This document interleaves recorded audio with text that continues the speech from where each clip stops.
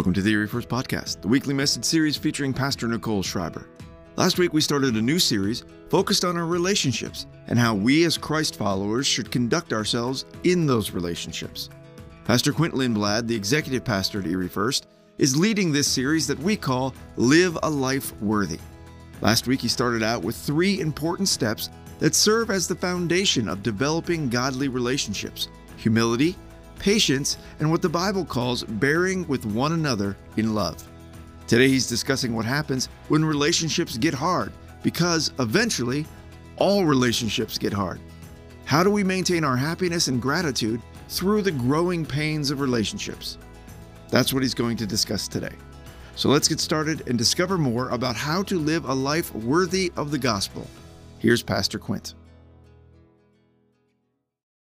We are in a series right now called Live a Life Worthy. This is actually a series on relationships. And if you weren't with us last week, just to take away any fears or anything, we're not just talking about romantic relationships or things like that, but just our interpersonal dynamics with each other, with people. And so we've titled this series Live a Life Worthy because we find in several of the Apostle Paul's letters that exact phrase, live a life worthy. And so what we are studying and what we are seeing is that Paul actually wrote to these different churches that were all facing different circumstances, different environments, but he gave this same and very similar instruction, all right? And so last week we read from all 3 of them, Ephesians, Philippians, and Colossians. We spent most of our time in the book of Ephesians. Today we're going to be in Philippians, looking at what he has to say, but just by quick way of review, last week, the 3 traits that we looked at from Ephesians were being humble, being gentle,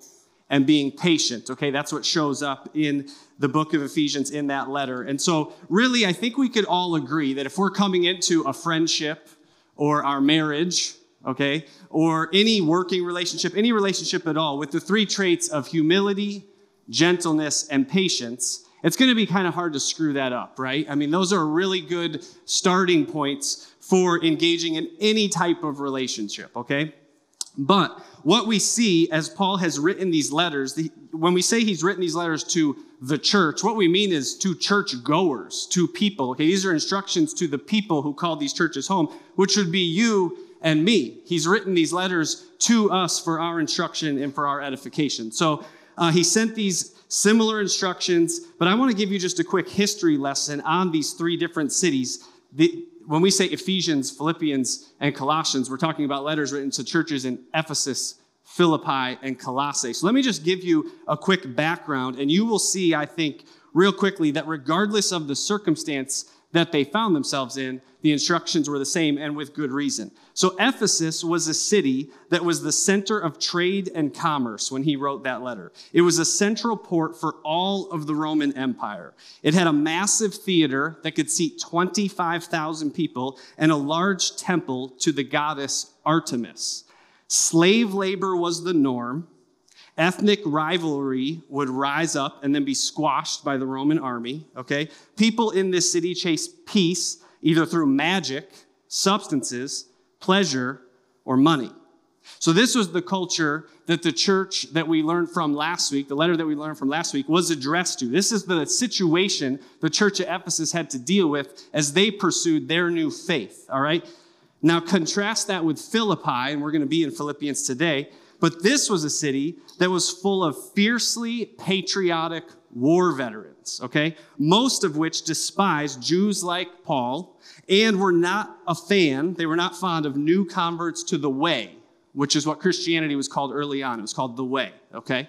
And so you think that came from the Message translation. It actually was called the way, okay? But anyways, festivals took place to honor patriotism in Philippi, and Christians wouldn't participate. Okay? And because of that, they were looked down on. They were considered to be antisocial, unpatriotic, and if that's not enough, rumors were spread that Christians were actually participating in all types of unspeakable things rather than participating with society, all right? So that was the culture that the Philippian church had to deal with. And then next, and we'll be in this book next week, but the church at Colossae. Colossae was small, and it existed in the same territory as large and grand Ephesus, okay? The struggles that Christians faced in that small town were mostly defined by false teachers who were diminishing who Jesus was. They were declaring him to be on par with other important figures, okay, like Buddha, Moses, Socrates, Muhammad. They were presenting Jesus as important, but not central to everything. And again, in that letter, just like in Ephesians, just like in Philippians, and then again in Colossians, Paul writes these 4 words: live a life worthy, okay? And so the reason for our little history lesson to get things started today is to show that cultural struggles and polarizing situations are not something new to us in America in 2023, okay? Sorry, but it's kind of been happening for a little while. Now, I wanted to dig into the backgrounds of these cities to set the stage a little better so you know the context of who Paul is writing to. If you have ever heard the phrase, the Bible, it's really old. Does it really land for us today? Let's just review our examples real quick. Example number 1, a booming economy in a massive city filled with entertainment and tourism. Citizens chasing peace and happiness through money, pleasure, magic, or entertainment.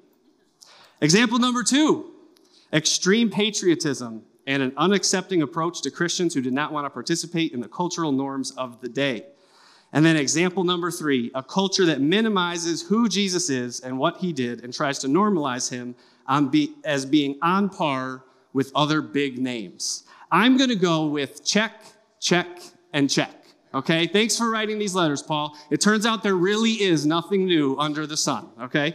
And so, and we could look at Galatia, we could look at Corinth, we could look at Rome, we could look at all of the letters, and we would see over and over this reality that culture will always spin contrary to the gospel, okay? Culture will always spin contrary to the gospel. In fact, last week, we all chanted together, the gospel changes everything, and we could just go ahead and add to that, and culture will always spin contrary to the gospel, okay? Because of man's sin nature, because of our brokenness, it is always going to take effort and intentionality, okay, for us to live our lives worthy of the gospel. Let me repeat that. Because of man's sin nature and because of our brokenness, it is always going to take you and I, Christians, followers of Jesus, effort and intentionality to live our lives worthy of the gospel. It is not going to happen on its own. It is not going to happen by accident. It is not going to happen because we create a culture that is so affirming of it and makes it easier. Advancing the kingdom and living a life worthy of the gospel is a full contact sport, okay? It is a full participation sport, and it takes effort, it takes energy, and it takes the Holy Spirit's empowerment. But at the end of the day, we are called to engage with, witness to, and by God's grace, disciple people into knowing who their Savior is and who their Creator is. Let me repeat that. By God's grace, we are called to engage with, witness to, and disciple people into knowing who their Savior is and who their Creator is. So you might say, I thought this was a series on relationships, Pastor Quint. How does this parse out in our relationships? Well, let me ask you this. Who do you have relationships with? You have relationships with people who exist inside our culture. You have relationships with people who live and move and breathe within whatever society is doing right now. Let me just get real practical for a minute.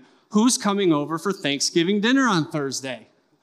Really? Nobody? Again? I prepped you with that last week. Okay, I'm shocked.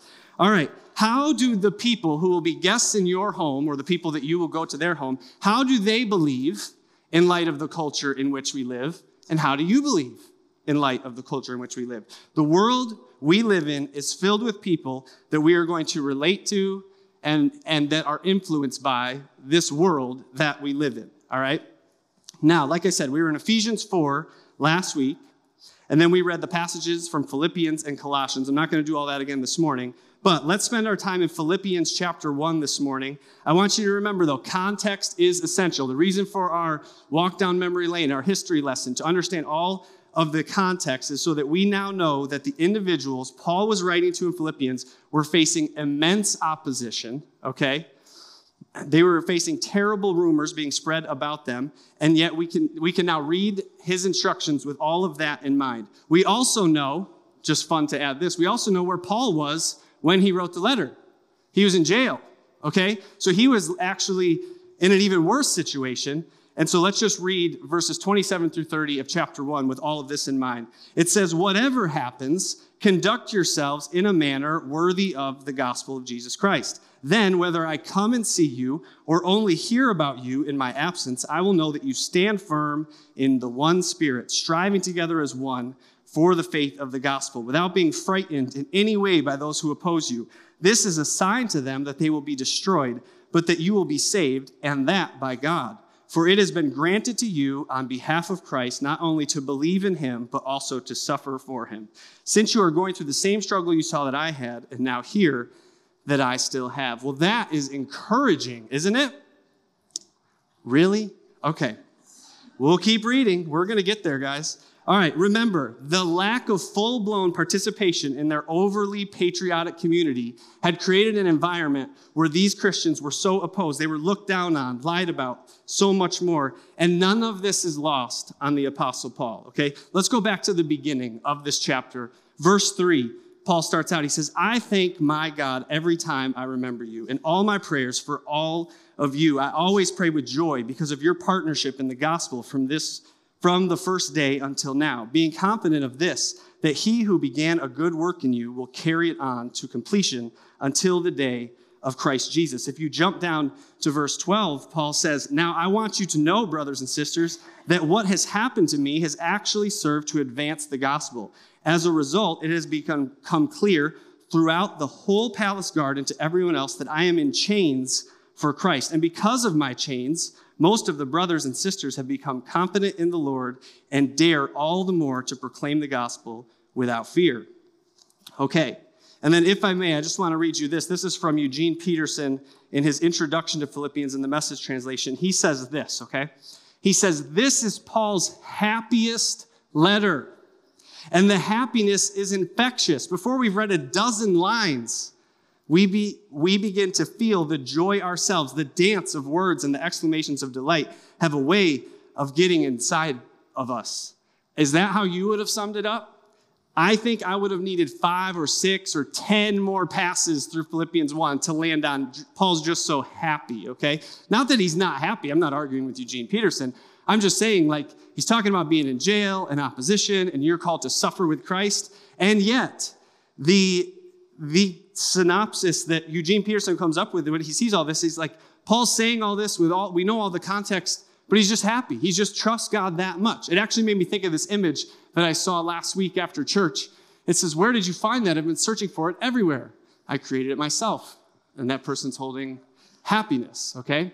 So, while I would not suggest that Paul unto himself created his own happiness, he definitely chose to let Jesus Christ and the Holy Spirit determine how his life view was going to be regardless of his circumstances, okay? What he was not doing was waiting for his circumstances to change, waiting for a better day to come around so he could be happier. He knew that happiness and joy must come from somewhere other than our external situations. Happiness and joy must come from somewhere other than our external situations.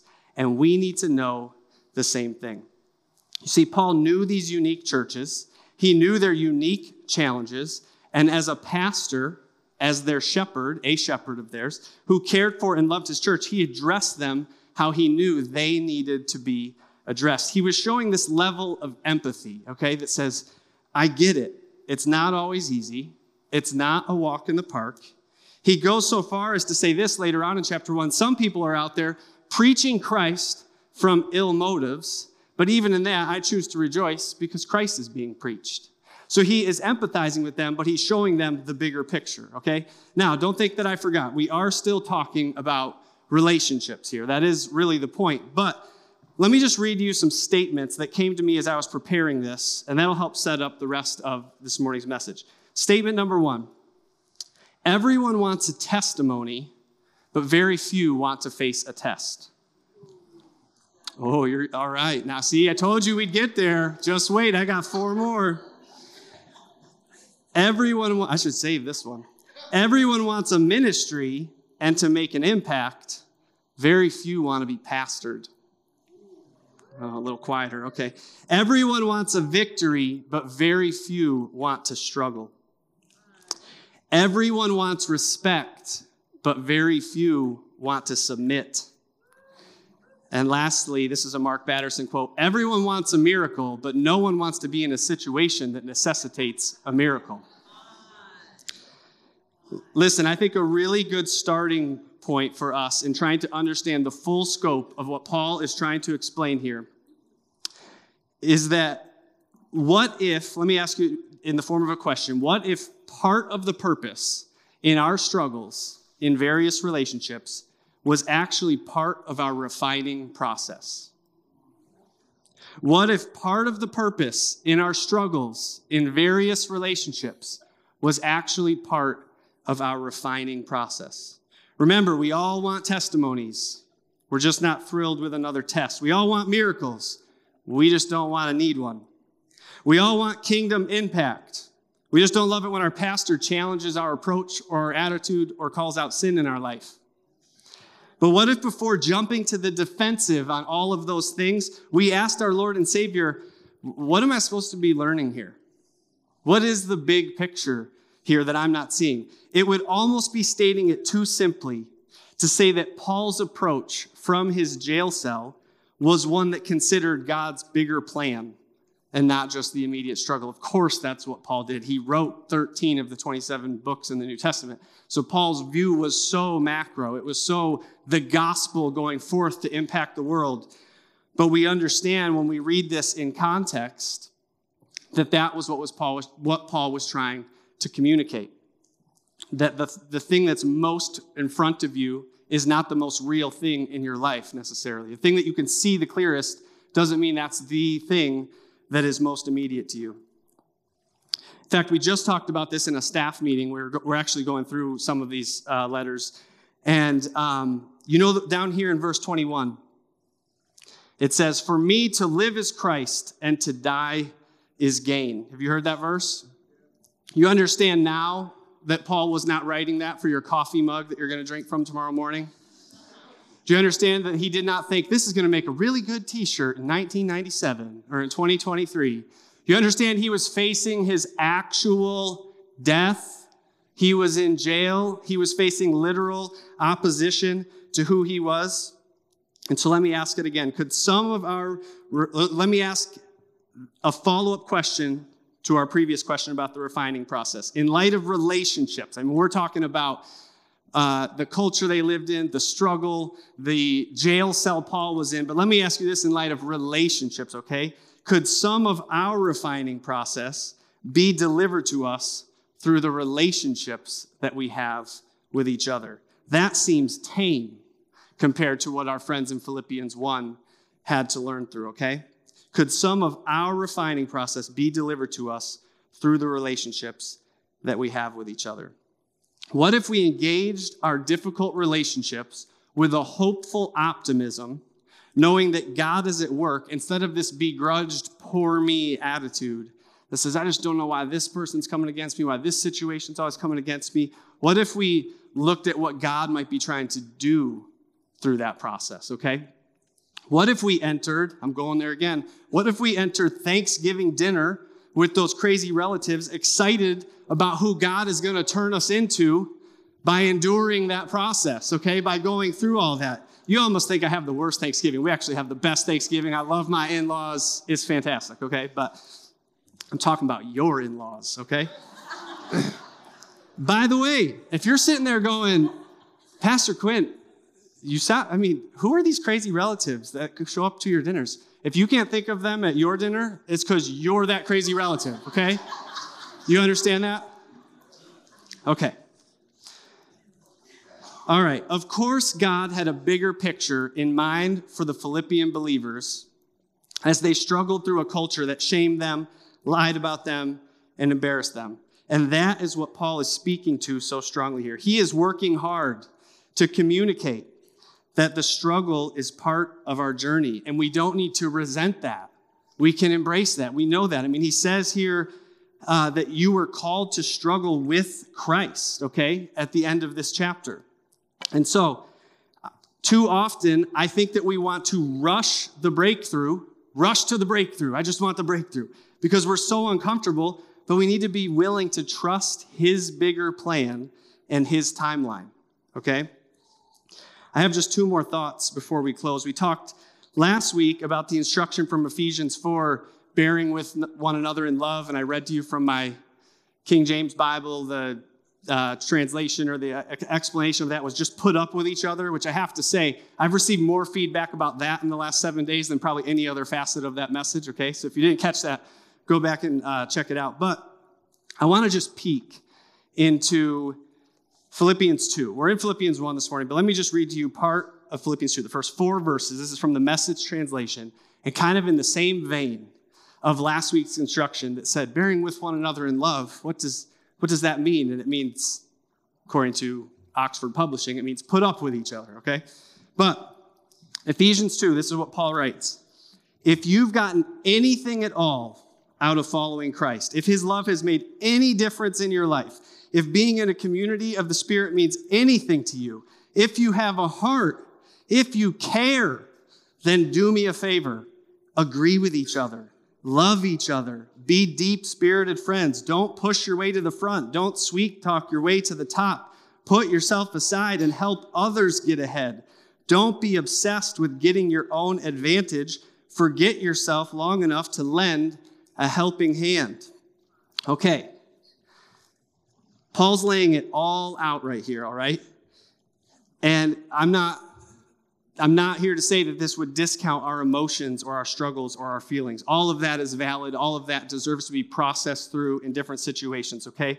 But after being capped in empathy in chapter 1, after Paul saying, I understand your struggle, I'm struggling too, but we're called to suffer with Christ, okay? But after all of that, chapter 2 starts like this.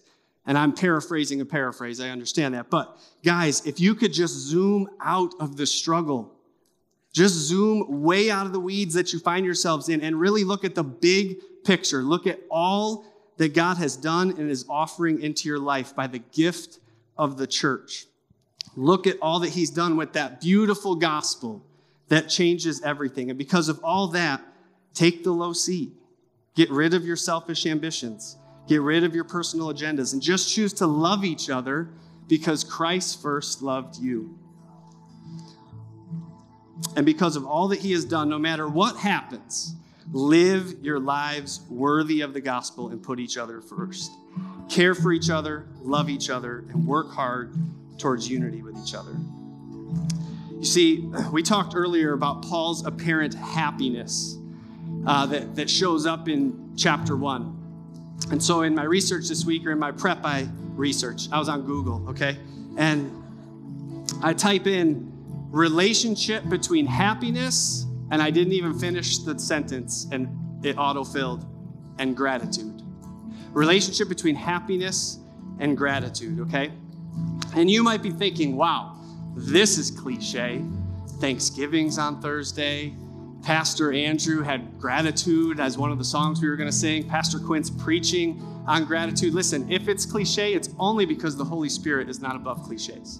Because, well, no, I'm being serious. Because I asked him and he said, I didn't even realize that it was the week before Thanksgiving when he put this song on the set. And I didn't plan to go here, okay? But I did plan to be in Philippians. And I did use the Bibles that I used to research. And Eugene Peterson made the point that happiness was the starting point for this letter. And so in going deeper down that, I found that happiness is a byproduct of gratitude, okay? Isn't it so true that when we are the most grateful, we are the most happy? Remember last week we talked about when we're the most humble, remembering our lowly start, we're the most gentle. When we're the most humble and the most gentle, we're kind of just by default really patient people. And isn't it also true that when we are the most grateful for all that God has done in our lives and all the people that he's surrounded us with and all the amazing things he's doing, we're just happy? And isn't it amazing how all of this works when we continue to develop these attributes and these virtues in our lives? They just create more and more great attributes and virtues. And so I'm not throwing a cliche your way of let's just be grateful. It's the week of Thanksgiving. That is not the point. The point is that let's look at the relationships that God has given us. Let's look at the refining and the sanctifying he's trying to do in our lives, and let's embrace all of that together as one thing. You see, Paul was apparently happy, even though he was writing from a jail cell, facing his eventual death, but he still saw all that God had done and was doing in his life. And so he chose to focus on that. How much more can we do the same? How much more can we do the same in all of our relationships? You know, I have hard relationships. I can be hard to be in relationship with. Nobody say amen, okay? I'm a human being just like you. But the big picture, the target that I'm called to aim for so that my life might be worthy of this gospel, and it's the same target you are called to live towards. It's the same target that these Ephesians and these Philippians and these Colossian believers were called to live for, is one that is grateful for the challenges because they aren't the most real thing in our life. Our salvation and our identity in Jesus Christ is the most real thing in our life. So when we know that, we can trust God with how it will or won't turn out. We don't have to control the outcome because to say it simply, it is this: the more tethered we are to the Father, the more confident we can be in the process. The more tethered we are to the Father, the more confident we can be in the process. And so to close this morning, I do want to sing this song. It's called Gratitude, and we're going to sing a portion of it. But before we sing and before the band kind of takes it away, I want to just read the words to you. And in light of everything that we've learned, everything from these Philippian believers, from this letter that Paul wrote to them, just hear these words. Brandon Lake wrote, "All my words fall short. I've got nothing new. How could I express my gratitude? I can sing these songs as I often do, but every song must end, and you never do." See, how do we continue to live our lives worthy? How do we continue to take gratitude out those doors when the band stops playing? It's by living our lives worthy. It's by seeing that through humility and gentleness and patience and happiness and gratitude, by putting all these things into our relationships because Christ is the source of them, okay, we will start to truly know what it is to live our lives worthy. And so let's just sing this song this morning and remember all that God has done for us, the places that he's put us, the people that he's put around us, okay? And let's just praise him. Let me pray as you stand this morning. We're ready to sing. Jesus, we thank you. We thank you for your patience with us, your gentleness with us, your humility, Lord, as you came and died for us. We thank you for your joy that you give us, that we might be able to live happy. We might be able to live grateful for all that you've done. And so, Lord, we just choose in this moment to worship you, to focus on you, and to thank you for all that you've done in our lives. Amen. Amen. Let's worship this morning.